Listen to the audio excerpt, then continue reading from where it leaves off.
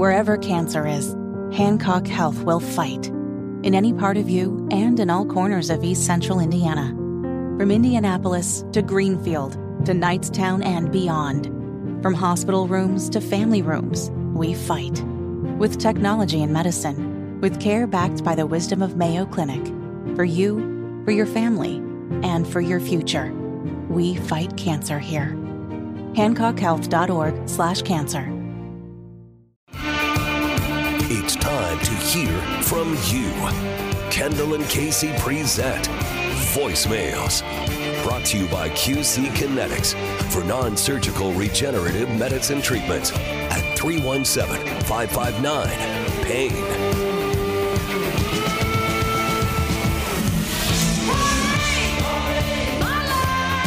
Number 317-684-8444 if you'd like to contribute to voicemails with your questions, comments, or smart remarks. It is 10:33 with Kendall and Casey on 93 WIBC. So this first call, we've got the topic is Nikki Haley. Of course, Nikki Haley is stumping around New Hampshire right now. She said Trump won a state of Iowa of 3 million people with only 56,000 votes, and that there was a very low turnout in Iowa, and she said we're going to have a really good turnout in New Hampshire, and Chris Sununu is out there with her as she's trying to make some stuff happen in New Hampshire. But somebody wanted to call and had a comment about her. Nikki Haley's net worth, $2 million. How in the hell can you run for president of the United States with a $2 million bank? Well, like Rob has always said, follow the money. This is unbelievable that she's still in it with a net worth value of $2 million. Oh, I could run. Okay, so I don't know where he got the $2 million mark at, because Forbes is listing it at $8 million. And didn't she just recently buy like a $14 million house? So if you include that into the net worth. Yeah, look, this is the thing with the net worths and everything. It's so hard to track this stuff down. And that's why, like, you'll see a lot of times in these presidential forums, he or she is worth anywhere from $1 million to $93 million, because it's all vague and open to. Remember Trump famously put on his, whatever my brand is worth at the time was how he, because he had to disclose how he got to be a billionaire or multi-billionaire or whatever. It's whatever my brand is worth at the time. Okay, so somebody wanted to call and talk about Hunter Biden. Actually, it's not even about Hunter. It's about Jill. Hey, good morning. Hey, I really appreciate everything and all the chewing at Hunter Biden, which he is well-deserved of. But I could never get one thing out of my mind, and that is, did not Jill Biden used to be Joe Biden's babysitter? Why have we forgot about all those pictures and the deviant looks on his face and then ends up marrying her? That's scary. Yeah. So at one point, Jill Biden did babysit for Joe. Yeah. What, you're telling me Biden's creepy? That, like, is this some sort of news? Is this some sort of news flash? Not for me. I mean, come on. Look, I don't think we've even scratched the surface on how creepy Joe Biden actually is, or all the creepy things he's actually done. All right, one more phone call, and this one's for me. Well, I've called to probably say the most important thing that I could say, whether it be political, non-political, or what have you. And that is, happy birthday, Casey. Oh, yeah. Happy 30th birthday. And many more. Yes. Thank you. Happy 30th birthday to you, Casey. That's interesting, because at the beginning of the show, you said I was 32. I've gotten younger as time has gone on. I appreciate that. That's kind for you to think of me. You're moving the right way, Casey. Mm-hmm, exactly. Okay, so something happened at your house last night. Oh, yes. And we have to talk about that. Oh, my goodness. Boy, it's so exciting. Yes, I won the pool, and Dada was the first words from Olivia Thatcher last night. So,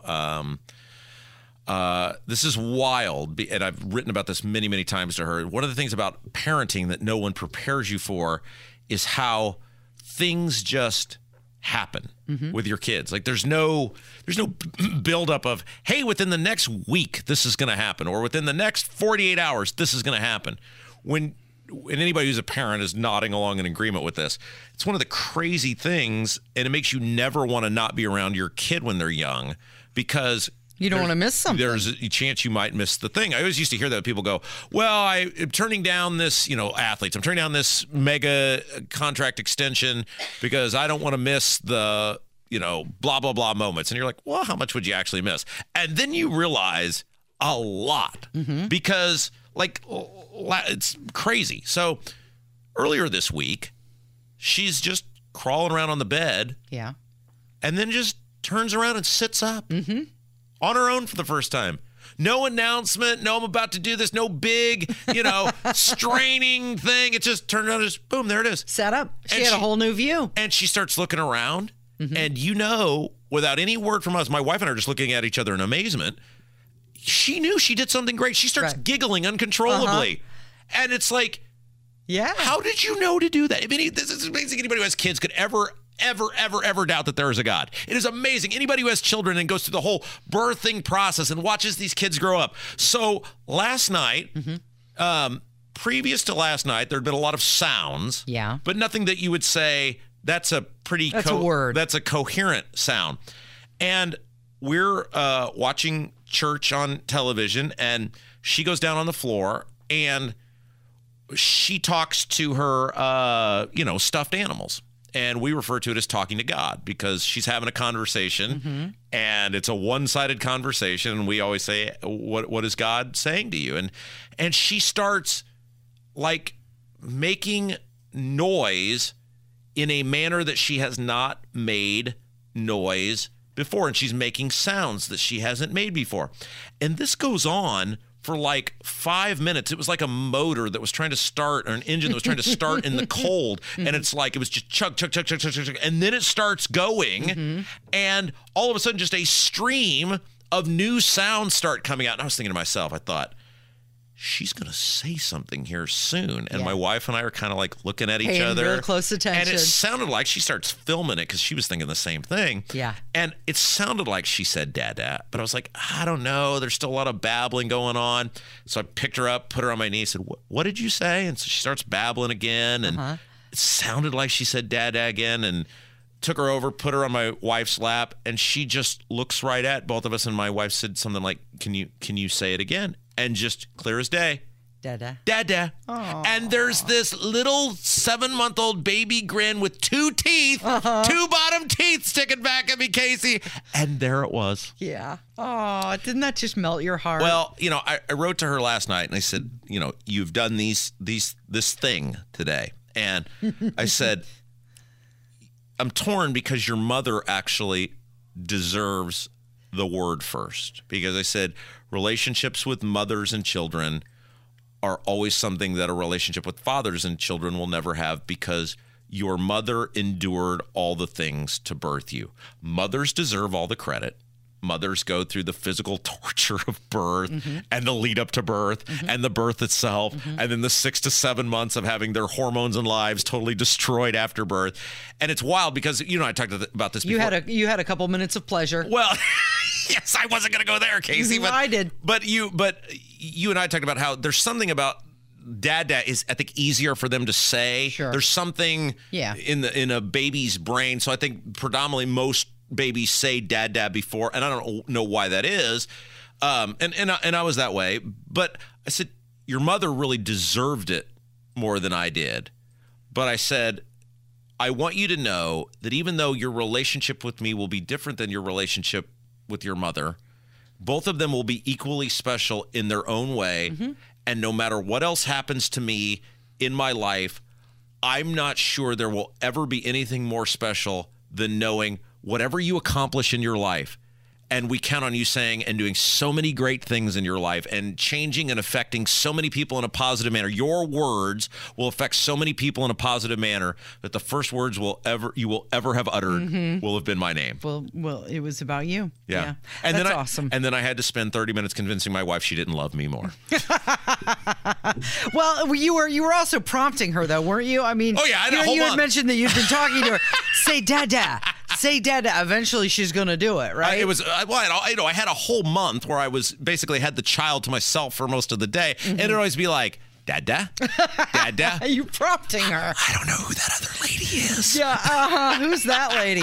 Our listeners know that I do the template for the show every night, and part of the rule is that you have to update me with pictures of her, and so I can see the cute progress. Yes. And she's totally adorable. But Rob sent me a little video last night of her, and she was just babbling on. She had a lot to say, and it was cute. The craziest thing was then we started, ask her to do it again and again and again, and she over and over and over, and it was just like, I don't know what it's like to win the actual state lottery, but I know what it's like to win life's lottery, and I have done it. Well, as my brother-in-law wisely said once, with women, once you get them talking, they never stop. Well, it is my kid, so I'm sure that's not that it's going to be an issue, right?